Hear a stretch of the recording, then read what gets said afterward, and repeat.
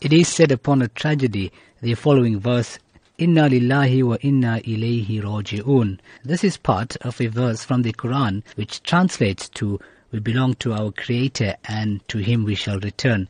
The phrase is recited by Muslims when a person experiences a tragedy in his life, especially upon hearing the news that a person has died. The phrase may also be recited in situations that involve risk of any sort. The veteran's funeral will take place at 10 a.m. His janazah, which is his coffin, would leave Masjid al-Fur'an at 9 a.m. after the janazah salah, proceeding to West Park Cemetery for burial to take place. His expressed wish is to have a Muslim funeral.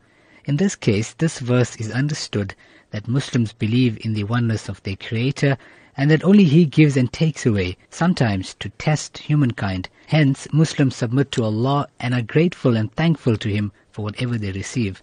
The deeper meaning of this verse highlights the reality that, in fact, everything you have will only be with you for a very short while, and then the owner will claim his right.